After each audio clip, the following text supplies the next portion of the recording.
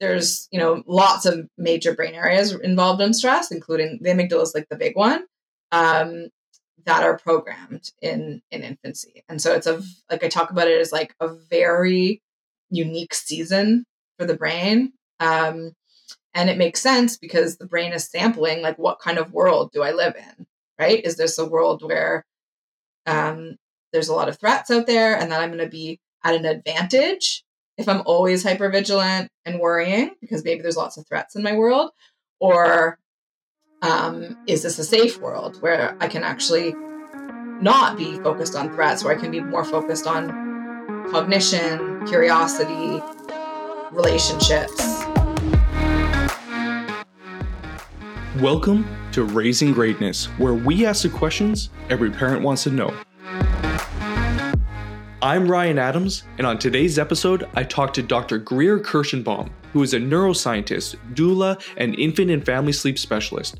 Dr. Kirshenbaum has studied at some of the most prestigious institutions, including the University of Toronto, Columbia University, Yale, and the New York University Medical School, to name only a few. She is leading the nurture revolution to change the way our society cares for infants and parents, and wants families and perinatal practitioners to understand how early caregiving experience can boost mental wellness and diminish depression, anxiety, and addiction in adulthood.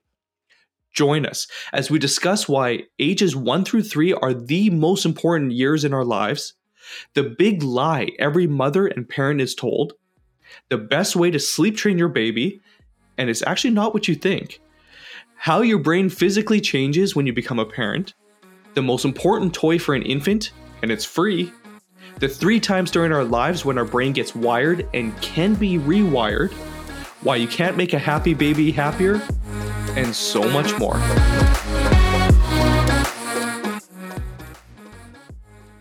Greer, I want to thank you so much for joining us for today's episode. Thanks for joining us.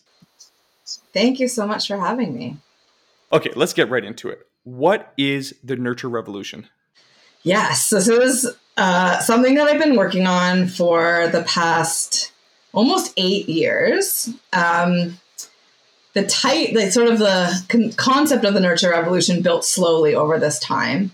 My background is in academic neuroscience. And so I spent almost 20 years studying the brain and how the environment shapes our mental health as we grow up, especially in infancy, in the first 3 years of life.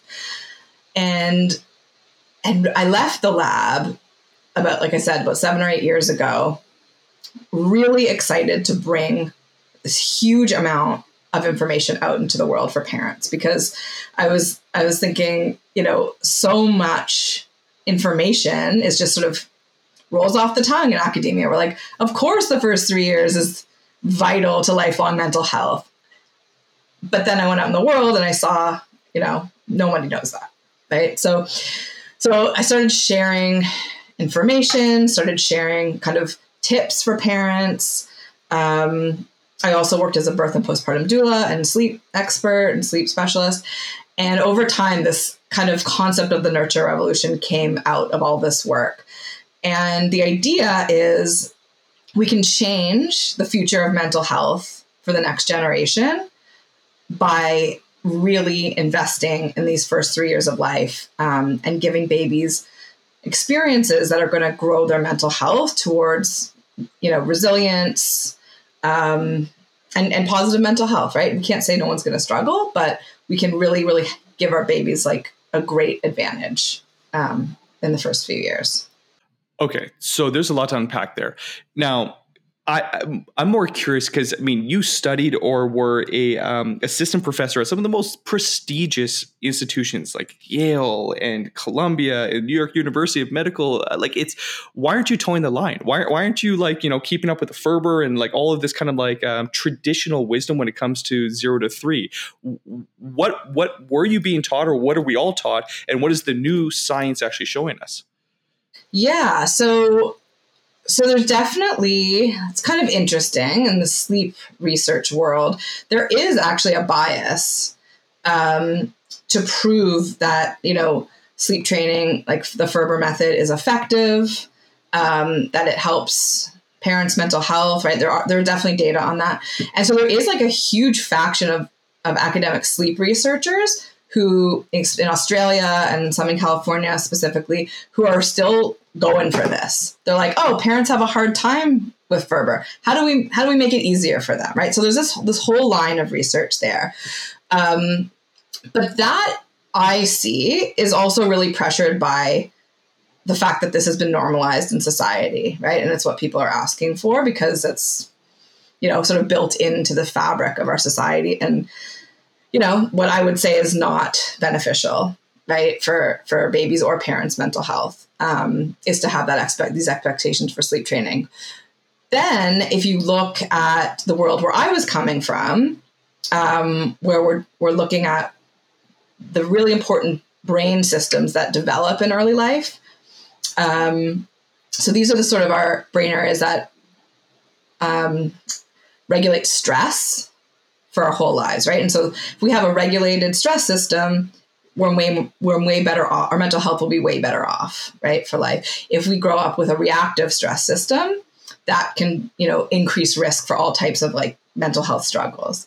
And so when, we do things like nurture sleep, right? I'm always like the pro idea, right? Like I don't want anyone doing anything out of fear. I want parents to do things out of like an empowered place where they know they're doing something really good, right, for themselves and their babies. And so when we nurture sleep, when we don't sleep train, when we respond to our babies day and night, because babies don't know there's a difference, they're simply having a stress response, right? Regardless of the time of day, when we are positively responding to it and helping them regulate, we're building those brain systems that are going to help them with stress for the rest of their lives, right? So yeah, to answer your question, I think there certainly is this influence of like towing the line that is kind of in academia, but a separate line of research is really showing when we're responsive and nurturing, we're really growing the brain in a positive way. And there is quite a lot of criticism for these lines of research that continue to put forth those ideas. Well, we certainly appreciate you bringing a different, being brave enough to bring a different viewpoint out into the open, because it is confusing for parents. I know for myself with Chase being born, we would talk to doctors and, they would be very much so against, for example, co-sleeping. Then you would talk to the nurses and they're like, just co-sleep, whatever feels natural. Like in Europe, they would tell you the completely different, set of advice, or in Asia, whereas here in North America, it's like put them in a bassinet and just like, keep that distance. Whereas, elsewhere in the world, they're like, that's, don't do that, do it the other way. And so it's confusing for parents as to what is the right way. So maybe if we can unpack the actual science that you're seeing with the difference, for example, if you were to, have your child swaddled in a bassinet, wearing a hat, wearing a pacifier, as opposed to maybe co-sleeping, and just maybe the two sides of it and the pros and cons of both sides. Yeah, for sure. So North America is unique in sort of trying to separate parents and babies. Like some people will say even during pregnancy, these ideas start, because people will be like, you can't hold them all the time, that like you're going to spoil them. And, all these ideas have been injected into our culture for the past 100 or so years. Why is that though? Like why?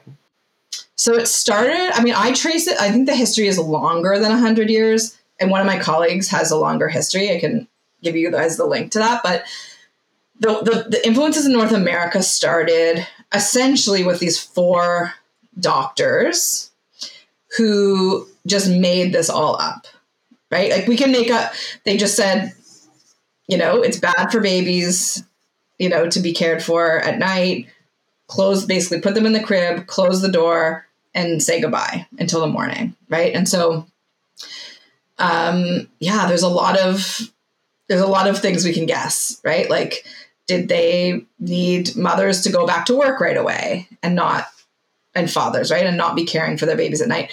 Did men want all the attention from their wives for certain amounts of time during the day? And the baby was annoying because they were, around all the Sure. time. Yeah. And so, there's lots of questions about that. Like, even I guess you would think the logic would be that you're trying to toughen up your babies, right? Like tough love, like create that resiliency in them, that when they cry, they don't just get whatever they want, that there's a certain amount of like, well, life is a little bit tough. Like, I don't know. It seems a little early to be trying to instill those life skills into a child. But there too. That's there too. Yeah. All of it. I mean, there was also a germ epidemic happening in the early 1900s. So they said, like, only kiss your baby once a day, right? It was this very, like, if you have to give them a kiss them once on the head, and that's it, right? So it's this very, very, like, patriarchal, like, heavy influence that took away, because in those days, now we have this incredible input from mothers and fathers and same-sex couples and, like, all different configurations of families taking care of babies, which is amazing. And I want to encourage every parent to be really nurturing. In those days, it was usually a mother who was taking care of a baby. And so, we talk about this influence of scientific parenting, sort of these male doctors coming in and telling the mothers, everything your intuition is telling you is wrong. Don't go to them when they cry. Don't kiss them a lot. And so it's driven this, like, very dangerous wedge in between parents and babies that still continues to this day, right? We still hear of these same warnings and things to this day, right? So it's really tough. It's really tough because, some of the stories you hear are just, like, heartbreaking. Like, a baby screaming in a crib and, a parent, usually, the stories I hear are, like, these are from, like, the 50s kind of stories. Like, like my parents' generation tell me these stories that, like, a baby would be screaming and the father would be blocking the stairs and saying, to the mother, like, I will not let you go in there. Right. And the mother's, like, dying inside, because we know parents' brains are transformed to be incredibly sensitive and nurturing. Like, I'm going to cry right now thinking of it. And these stories are really common, right? It's like, so yeah, it's just this, like, very, very dangerous. And I would say, like, trapping kind of position, right? It's, like, not very unfree, right? Like, the parents are not able to choose what their body is telling them. So why do you say it's dangerous? So it's dangerous because, first of all, the mental health of the baby and the parents, both moms and dads, thrive when they are together, right? When they are spending lots of time together, when they are in synchrony, right? We have incredible synchrony between our brains and babies' brains. And when we are in this synchrony, we have this incredible, like, release of hormones, right, in both of our bodies. Mainly, I call it, like, an oxytocin cascade, right? So when we have eye contact, touch, responding, to positive mood and sort of, like, crying, both parents and babies get flooded with these, like, beautiful hormones. And then their stress systems get transformed, right? The babies grows to be, like we said, resilient and well-regulated. And the parent stress system is also under a new construction in parenthood. And so even if you as a parent weren't nurtured as a baby, when you become a parent, your brain can be molded again in a really, really incredible new way. And so your mental health, this is an opportunity for you as a parent, for your mental health to be rebuilt. So when we separate, we're taking away that opportunity from all the people involved. So a baby is learning lifelong, like, the wiring when it comes to how they're going to respond to stress inputs and how that's going to affect their body is being wired as an infant. And that same wiring or programming is what we're going to use for our entire adult life. Yeah. Yeah. So the brain areas are your amygdala, which is a brain area that's involved in circuits to detect threats. right? Internal threats and external threats. And so with nurture, that alarm, the amygdala's alarm, grows to only be set off by pertinent threats. And without nurture, with low amounts of nurture, the amygdala alarm can grow to be much louder and to be set off by both pertinent threats and things that might not actually be a threat, right? So that's when we see like hypervigilance, generalized anxiety, lots of worrying and things like that. So let me just a quick question here. The baby, even though just being born and the idea that it's scary, it's cold, you're uncomfortable, whatever it might be, and then you cry and you're not being soothed and there's no nurture there, there's no skin to skin contact or there's no nurturing by a parent, that reinforces that it is threatening, that your environment's threatening. And the more that happens, the more that the child will just see everything as a potential threat with no resolution. Am I understanding that correct?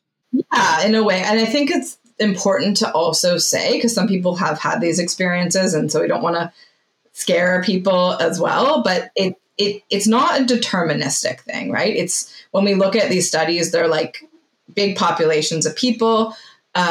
Genetics have another part that come into all this as well. But like what I would say is it would be increasing risk for, right? Because we cannot say like this baby had this experience. We know exactly how their amygdala and their stress system will develop, right? It's just that if a baby has a certain experience, there's an increased risk or an increased benefit, right? That can possibly happen to their brain. But yes, absolutely. So like there's, lots of major brain areas involved in stress, including the amygdala is like the big one, that are programmed in infancy. And so it's like I talk about it as like a very unique season for the brain. And it makes sense because the brain is sampling like what kind of world do I live in, right? Is this a world where there's a lot of threats out there and that I'm going to be at an advantage if I'm always hypervigilant and worrying because maybe there's lots of threats in my world? Or is this a safe world where I can actually not be focused on threats, where I can be more focused on cognition, curiosity, relationships, and other things like that, right?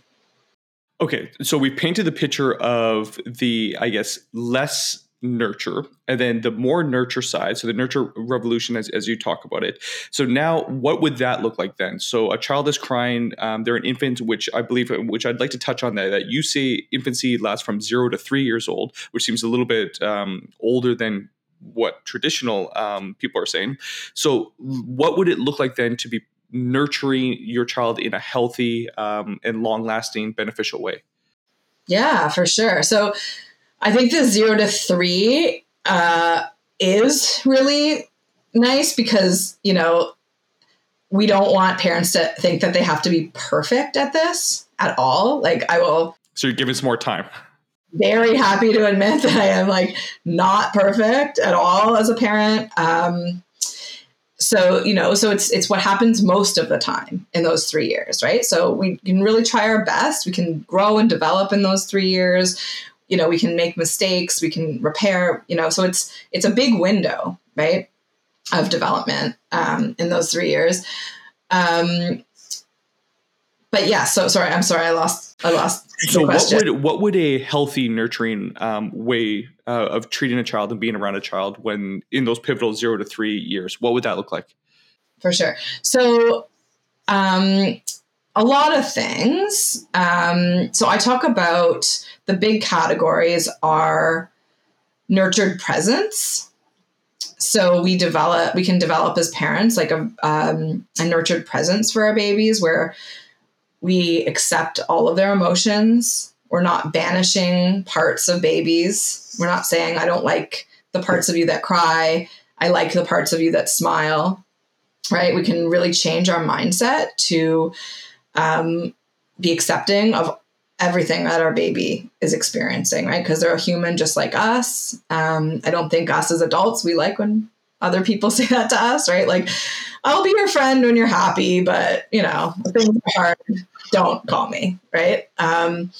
So part of that is, for babies as well. I'm treating them just like people, remembering that they're people and not like objects to be managed, which is kind of like the prevalent thing. So a nurturing presence is really important.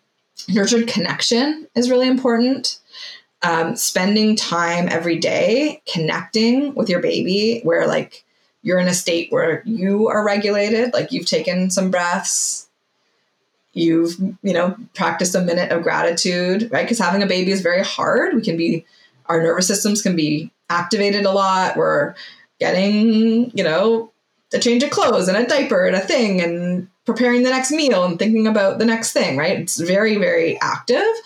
But it's important to have nurtured connection where like you take a break from that doing and just try to be with your baby in the moments where they're engaging you, right? When they have bright, clear eyes and are awake, we want to connect with them and, look into their eyes, go back and forth with positive expressions, talking, laughing, playing. That's really important to build their emotional system and their stress systems. Another big topic is nurtured stress, right? And so this is the one that's hard, right? And so understanding that they need us 24 hours a day to respond to their stress, and then understand that their stress is very important and they don't have the brain parts to go from a state of high stress to low stress, right? This is one of the biggest myths that's out there for babies, right? Going back to these, doctors that said, it's good for them. They have to like exercise their lungs, or they have to learn at these very young ages to go from high stress to low stress. They really don't even have the brain parts, right? It would be like asking me to speak Spanish right now. I don't have that brain circuitry in my brain. I can't speak that. And so asking a baby to go from high stress to low stress alone is asking them to do something that impossible, right? And so being there when they're stressed. And then so much of that is taking care of ourselves too, because especially if we weren't taken care of like that, and many of us were not, because we've all been under these influences of these doctors for so long, we need to take care of ourselves in those moments, understand how to regulate our stress, understand how to be present with with a baby who is feeling these big emotions, and then helping them, right? Helping them co-regulate from the state of high stress to low stress. And then the last, big topic I talk about is nurtured sleep, right? And that's, again, responding to their stress when they're sleeping, but also sleeping close to them in the early years. Sleep is different. Their brain waves, their sleep architecture is different when they're sleeping in the same room as parents in those early years. So those are like the big 4 areas that I teach about. So focusing on the sleeping side, so sleeping in the same room or co-sleeping, is it a spectrum? Like co-sleeping would be, in your opinion, more ideal than just sleeping in the same room, and the least ideal would be like put them in the basement with a locked door and just don't respond to them at all. Yeah, definitely the last one. But every baby is different and every family is different. Sure. Right. So there's no prescription for anybody. And so sleeping close means like sleeping like about an arm's reach away. Right. And so for some families and babies, right, because for co-sleeping, there's a pretty strict list of safety kind of measures that families need to meet, and not everyone meets those, which is one part. Another part is baby's temperament and parents' temperament and comfort, right? Some babies, I have a couple friends who like co-slept with like all their kids, and then they have their last child, and that child is like, I don't want to sleep near you. And they're like, what do you mean? I want to sleep with you, my dad. And the baby's like, put me in my sidecar. And so there's lots of different options, right? There's lots of different options. I will also say I've been working with a lot of newborn babies now. And so for people to know, like, especially in the newborn time, babies many do want to be really, really close, right? And then sometimes the distance can grow. But yeah, the places I recommend babies sleep are bed sharing, if that's what works for the family, which means sharing the same bed, set up with very strict safety measures. a sidecar bed, which is a really good compromise for a lot of families, where you essentially, again, following very strict safety measures, attach a crib to the side of an adult bed. And so baby's on a separate surface, yet is still very close. You can still put your arm on them if they need that for soothing. If a parent is breastfeeding or feeding from their body, they can do that really easily and just roll away. And the third option would be like a crib or bassinet, like right next to the parent's bed. Right. So because then the baby, the idea is that with the close sleep, the baby is in their sleep, receiving the safety signals of the parent, their breathing, their heartbeat, their scent, their presence, right? And brainwaves synchronize and sleep too. Okay, so let's talk about that for a second. Brain waves synchronizing. I'm a huge fan of binaural beats. I listen to them. I find them fantastic to just calm their mood. And so what's the science showing that? Because it's a little bit Buddha still. I don't know if it's mainstream. What's science showing then with, parents syncing their brain waves with a baby and just that entire realm of science? Yeah, it's still really young, that science, but it's really cool. Most of it's been done by James McKenna, a scientist, and it's been limited to breastfeeding mothers, his studies, right? And so a lot of the studies are limited to that. I would also say, like, whoever the primary caregiver is can, now we're seeing in a lot of the newer studies coming out, the primary caregiver usually will have the most synchronization with a baby, and that includes biological or adoptive dads as well.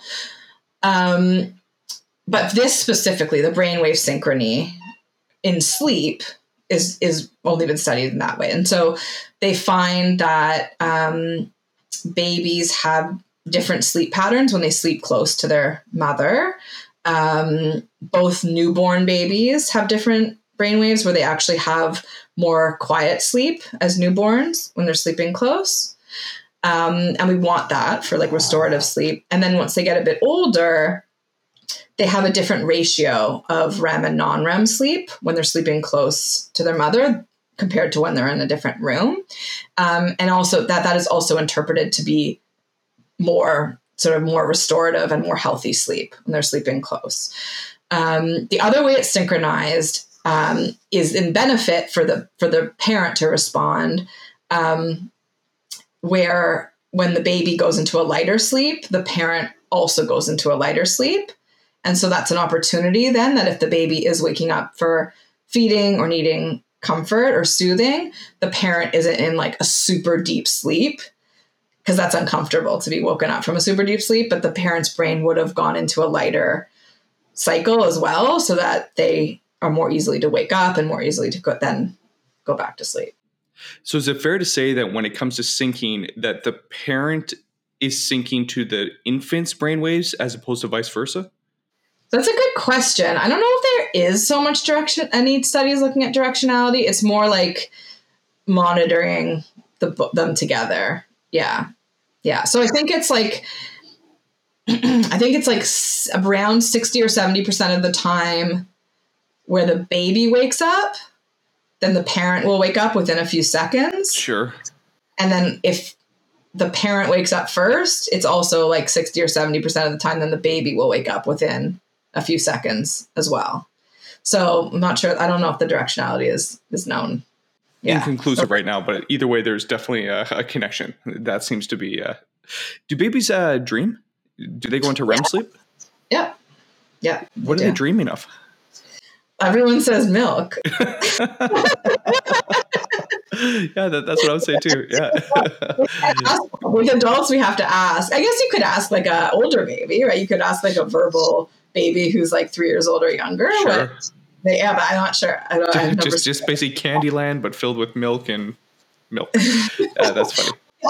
So sleep's really important for learning, right? So they learn so much. And so REM sleep is very important for them to consolidate learning, right? So everything they were exposed to, exposure therapy throughout the day, everything they were interacting with, everything they were seeing, when they fall asleep, that's when they're basically coding it into their brain for the long term. Exactly. Exactly. Yeah. And so when babies sleep separately in their own room, they have less REM and more non-REM. And that's why it's a concern, right, for brain building. Have they done any studies where they take identical twins and they just completely raise them separately, one with high nurture, one with low nurture? Is there a difference in IQ levels, which I believe is more genetically related? But is there some, like, even if it's anecdotal, is there some evidence that shows what the difference would be? Yeah, there's twin studies of twins that have been like separated into different families. There's a documentary about like triplets in New York. Oh gosh, I can't remember what it's called. And you can kind of see in the documentary that they were kind of, one was in a high nurture family, one was in like a middle nurture, and one was in a really low nurture family. And you can see the differences for sure. What were the differences? I think I can't be quoted on this because I saw this a long time ago. The youngest, the brother who had the lowest nurturing grew up with like serious psychiatric issues. And the one with the most nurturing parents did the best. Yeah, for sure. There's also the show, the British documentary and Up, right? Where they follow people like from different socioeconomic groups from like, it's got like 7 and up and then 9 and up. I'm not sure how many years go in between, but now they're like in their 70s, I think. I heard about that. It was a huge study. Yeah. Yeah. But yeah, there's a lot of studies on people who grow up with low nurture that are in the realm of like neglect and abuse. So we know like what happens on the very far end of the low nurture spectrum. And then there's also studies, a lot of the ones that I, draw on, where they show the effects of sort of a control group compared to a baby that's like held a lot, touched a lot, and responded to a lot. So we can see that nurture itself does something pretty wonderful to these stress systems that we've been talking about.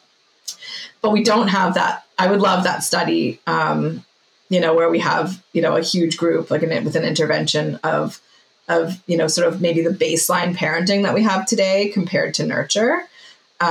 We don't have that yet. And I think it's hard for a lot of people to accept. So a lot of people, when they hear this stuff, they're like, well, the babies today are not neglected or abused for the most part. Some people are, unfortunately, but, talking about mainstream parenting, I would argue that no, it's not, as, these really, really extreme cases that we've studied, but mainstream parenting is lacking a lot of nurture for babies and is very difficult for babies. So I'm going to play a little devil's advocate here. So at what age then, we have pervasive cuddle culture right now with helicopter parenting. And it seems like it's kind of gone from like Ferber method, which is just like leave them be, they'll be a little independent and they'll figure it out, to now where it's like, no, you can stay at home till you're 38 and it's all good. And mommy and daddy will always be here taking care of you. For sure. At what stage do we, for lack of a better word, need to toughen up our kids, where we're like, okay, nope, now a little bit more resilience. Now you have the brain capacity and that parts of your brain are developed to be able to have a little bit more grit, a little bit more resilience, a little bit more independence. For sure. I think it's so helicopter parenting or bulldozer parenting is what you're talking about, where like bulldozer parenting is when people like remove every obstacle. Okay, I've never heard that before, but okay, it makes sense. It's like, oh, you can't put those blocks together? I'll do it for you. Here's your everything pre-made and, no struggle, right? And helicoptering is like always hovering over, right? And doing sort of, they're kind of similar. They're related, but a clear distinction though. So thanks for clarifying that. And those forms of parenting are not this nurtured parenting that I talk about. Those also can cause anxiety, right? Because you're not given the opportunity to feel frustration, to problem solve, to do all this kind of stuff, right? So I think the answer is it should always be done in a developmentally appropriate way, right? Encouraging, independence, but also supporting the emotions, right, that are coming along with it. And so I think that's a huge distinction, right, where it's like, I'm always going to be here for your emotions and to hold space for you and empathize and like understand how you're feeling. And also to be encouraging you to like do your best, right? Just to have both high responsivity and high expectations is kind of the realm of what we call authoritative. I always mess this up. Not authoritative parenting, right? Not, what's the other one? Yeah, authoritarian is not what I'm talking about. Authoritarian is low nurture, high expectations. Sure. Like a dictator, basically. Yeah. And authoritative is high nurture and high expectations, right? And so structure and discipline without just like the heavy hand per se. Yeah, always like giving children opportunities to like figure things out, do things on their own, grow, explore, fall down, right? Like get hurt, have their feelings hurt, but know that like they don't ever have to be alone with feelings that, are overwhelming, that their parent is always there for them, for that kind of stuff. Right. And so, yeah, it's a big shift for parents to be emotionally available, right? Not many of us did grow up with that. And so sometimes it does feel scary because you're like, oh, well, they're not going to ever grow up. But I also talk about we shouldn't be teaching any human on earth that when they're scared or sad or angry, that they should go isolate themselves.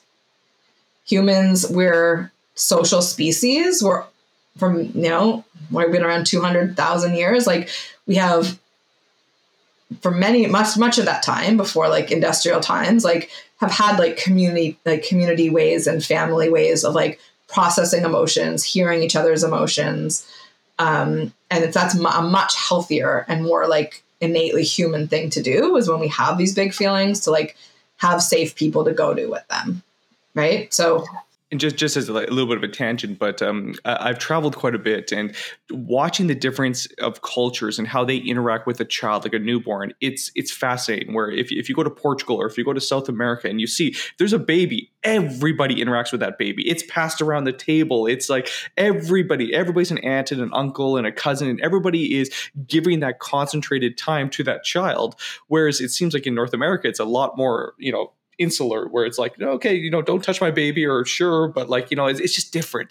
And it just feels, without any evidence, it just feels right to have that community around a child to just help them to develop emotional skills and interpersonal skills and communication skills. Like it just feels right. If there's no other science behind it, it just seems like the right way to raise a child. Like imagine the feeling for parents, right? To go somewhere and like the community wants to like interact with their baby and take care of them. Like, does that parent then get to like eat a hot meal and like, yeah, instead of you going to a restaurant where everybody gives you a dirty look, or you're on a plane and you're just like, I can't, like, like it's, yeah. Yeah, for sure. And for the baby's experience too. And treating a baby like a person, like that's different than what we see in North America. Yeah. We'll get there in North America. I don't know. We lead the world in many categories, but I think in child rearing, we need to learn a little bit, take a step back and get some of that ancient wisdom in us. Okay, so let's go back to 0 to 3. So pivotal years, 0 to 3. So now we understand the importance of being present, the nurturing revolution, as you talk about it, which is the connection, the presence, the stress, all of these things. What should we be encouraging our child in those first 3 years? If we could just distill it down to maybe 3 very key important things that a child between those pivotal ages of 0 to 3 should be doing on a daily basis, or we should be doing on a daily basis to really give that child the best chance of success. Yeah, for sure. I think a lot of things people think it is like going to like baby music class or flashcards or, these kind of cognitive things, right? Which is really reflective of our like very unemotional, banishing emotion society, right? So if you can do those things and you like doing those things, like baby classes and enrichment and stuff, like great, like that's great. A lot of people find that to be overwhelming. So I think it's really important to know, I write this in like every baby card. when I go to a baby shower is like your baby's favorite toy is your face and your body. They want to connect with you every single day, as many times a day as that's available, to be engaged in a very, very close relationship with you as the parent. They want to be seen and heard and known and accepted for who they are every single day. And we can tell them that starting from day one. That's really key. Spending that not busy, relaxed time where like you can show up with your presence and you can really take in that your baby's presence is super important. That I would put that before anything. That was the only thing I cared about with my son. I was like, if I get that in the day, and then the rest of the day is like trying to somehow do things around the house or like whatever, that's a good day, right? Like, obviously there's so many cherries on top that you can add, like spending time in nature, doing some social things, right? For you, right? More than the baby, right? The baby doesn't need social stuff as much as, the baby needs like the parent relationship, but the baby doesn't need to go like around other babies necessarily. But for you, right? Like you have to feed yourself so you can show up in that present place for your baby too. I would say those are like the bare minimum that is even a lot, right? That's a lot. And so if your day is like busy and you like have like music class in the morning and then gym class in the afternoon, and you're finding that you're not getting that face-to-face time with your baby and that slow time, I would say like cut back on one of those things, and get that stuff in first. And then whatever you have time for after, add that stuff in. And if you can't add anything else in, no big deal. Okay. That's great. So what I'm hearing is the most important thing is to be present and have that connection with your child, because I love that their favorite toy is your face and your body. And if every day you're satisfying that aspect of a connection with your child, then everything else is a cherry on top, including interacting with other babies, music class, etc. What age is it start to become important? Like for parents that maybe are thinking about homeschooling their children, like what age is it important to start socializing the child where it'll start having lasting, maybe negative consequences if it's not done? Yeah, I think that a lot of educators say age 4 or 5 is when they start to really benefit from social play. But before that, like I said, it's nice, but it's much, the relationship with the parents is more important, right? So some people will start at daycare or something under 3 thinking, oh, my baby's going to be really missing out on this. And it's totally fine. My son had babysitters and went to daycare as well, because I have, for me to work. But I did that for that reason, right? I didn't do it because he needed that social input. They don't need that. Like, it's fine and it's all good, but it's not something that they need until like those older ages. Yeah. So we've talked a lot about how a baby's brain is being wired in those early stages of just life. But you touched upon early in the conversation about how as parents, our brains are being rewired. Can you talk a little bit more about how that's happening, what that looks like, and what we can expect as new parents? For sure. It's so exciting. It's been, I think I came to the epiphany of it. Like I knew the science, but then seeing my transformation was really, really incredible. The relationship can be so healing with your baby. So also like, depending on like what your experience was as a baby. So the circuitry in infancy is sort of solidified after 3, right? That's why we say infancy is 3 years, because this stress and emotional circuitry is really solidified at 3. The next chance we have to remodel it is adolescence. And we have a lot of other like sort of rewiring in our stress system. The infancy stuff is still there, but other things can be rewired on top of that circuitry. And then the other time we know that we have access to it is when we become a parent. And so for a mother, a pregnant person, those changes sort of start throughout the pregnancy.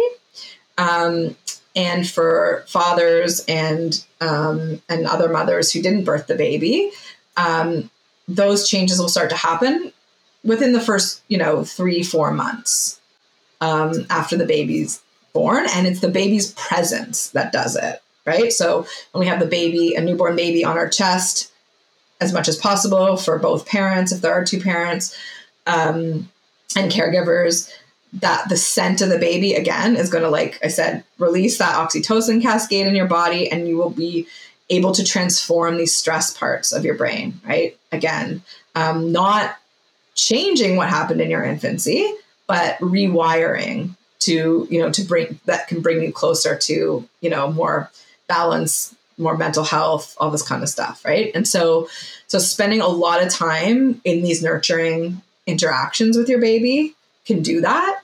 It's also a time, like I coach parents as well. Like it's a lot of time, also a time where like we can learn how to regulate ourselves, and we're motivated to, because we want to show up for our babies in this positive way. So motivation is huge, right? For doing any sort of change. And a baby is like the biggest motivation. And so then once you start engaging in these like new behaviors of like, oh, I notice I'm in like a fight or flight state. Like what's going to be my coping mechanism to like release the stress and like get myself regulated again? Or I see I'm frozen here. How do I unfreeze and like get back to calm? When we practice these a lot in infancy, we have this enhanced neuroplasticity. So like those changes will help your mental health, like going forward later on. But they also depend on the nurturing, right? It's like if we don't spend a lot of time holding our babies, if we don't spend a lot of time interacting, if we don't spend a lot of time lowering their stress and don't spend a lot of time close to them in sleep, then we're not giving ourselves that opportunity, right? And then the opposite stuff can happen, right? We can actually, a lot of people will suffer issues with mental health. I've noticed it personally. A couple things that you mentioned. Number one is how much more self-aware you become as an adult, where you realize, whoa, all the stuff in my own childhood that I've been carrying around as baggage into my adult years, I need to really, first of all, shine a light on that, understand it, recognize it, so I don't just unconsciously pass it on to my child. So that's been this incredible journey where you're like, okay, you become very intentional with what you're passing down on an energetic level as well as an actual conscious level. But then also I remember always hearing this from parents. They're like, oh, you'll never understand until you're a parent, like the joy of being a parent. And, when you're not ready, you're just like, yeah, okay, whatever. But it's true. Like when the little guy locks eyes with you or grabs and doesn't let go of your finger, or smiles when he sees you and he just wakes up, you just like, your heart melts. Like you're just like, I can completely see how it rewires your stress systems, your happiness thresholds, everything. It changes your entire life. So those parents that aren't parents quite yet, just know your entire life is going to change, and it's for the better. So exciting. A lot of people say that's like really surprising, that they're like, oh, I thought having a baby was going to be like so cute. And they're like, but now I'm like confronted with all of my own stuff. Yeah. Right? And I really recommend that parents, as early as possible, like if you can access therapy, like start to see a therapist in pregnancy or like early infancy. It's so helpful. Because sometimes you will see like a behavior that you do and you're like, whoa, that was something that scared me growing up. I don't want to repeat that. It's really good to have that resource. Yeah. What seems to be beautiful is as beneficial on both sides. It's beneficial for the parent as well as obviously the child as well. So it's a true win-win situation. You talk a little bit about passing down our stress systems to our children. How can we prevent that? And a lot of it is what we're talking about right now, but maybe just what's the science of the way as we interpret and deal with stress consciously and unconsciously, and how that's being passed down to the child? Yeah, it's really great. You said like we give them messages like on an energetic level, which is really true, in that you can't fake calm or regulated. Right? If, right now, let's pretend I'm like so scared of public speaking right now. But I have a smile on my face this whole time, right? I still won't be able to trick your brain because I'll be still communicating this fear through like micro expressions. If you like slow down the video to like millisecond slowness, you would see like these fear expressions that I would be doing that your visual system can't even process. But your brain knows. Your brain would know my state, right? And so it's the same with babies, right? If we are constantly in like a heightened stress state of like fight, flight, freeze, like that's the state that they are going to mirror inside their bodies growing up, right? And that's like the opposite of that oxytocin cascade that I talked about, right? So that would be more of like a cortisol stress cascade that they would be bathing in more of the time. And so that is, influences how their stress system develops. And so if we understand those stress states in our own bodies and understand how to regulate them, there's so many different ways, both like preventative ways and then also in the moment ways. It doesn't mean that we can't get stressed because like we're going to get stressed like lots of times of the day. We're going to be in fight or flight or freeze, but we can have, like you said, more awareness of where we're at, understand our feelings better. And then the other huge one for parents is like understanding our needs. Because if I'm having a week where I'm like yelling a lot, getting frustrated a lot, that's a signal to me like, okay, you are needing stuff. You are needing something right now. Like you are needing a walk, you're needing time alone, you're needing to go out and have fun, you're needing to like fill up yourself with, some regulating things, so that you can show up in a different way, for your son right now. So, it's a very long-winded answer, but, I think it's about, again, not needing to be perfect and fully being okay that we're going to like get into stress states. But the way that we help ourselves and our babies is by learning as a parent, like to notice those and how to take care of ourselves so that we can spend not saying a lot, not saying a certain number, percentage, but like more time in like regulated calm states so we can connect with our babies the way they need to be connected to. 2 questions. Is the research showing that a stressed out mother in pregnancy will birth a more likely to be an anxious or stressed out baby? And when a mother is breastfeeding, that cortisol, does that get passed through the breast milk, where if she's in a heightened state while she's breastfeeding, the baby will then get that those stress hormones as well? Yeah. So in pregnancy, stress does influence the beginning of the stress system development of the baby because that does start in the womb. I always share, I was like planning on like the chillest pregnancy. I had an unbelievably stressful pregnancy for like so many different reasons. And so many of us will, and we can't control, right?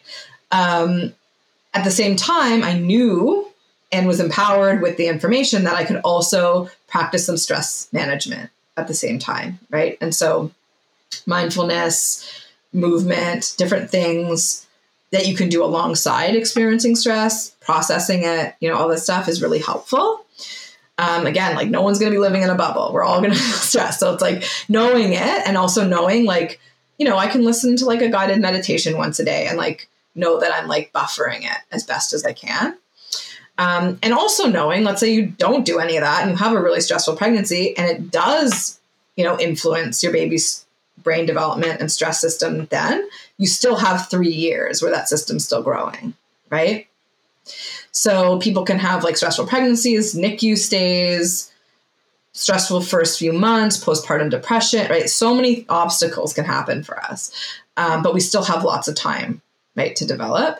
And for milk, I think it's more, I don't know the specific answer about if cortisol is transmitted, but I know at least like the mother's state and father's state would be, in terms of like if I'm in a heightened state, my baby mirrors that state like physiologically. Like if I'm stressed, my heart's beating, my pupil size is a certain size, the baby understands all those cues on a physiological level and will mirror them.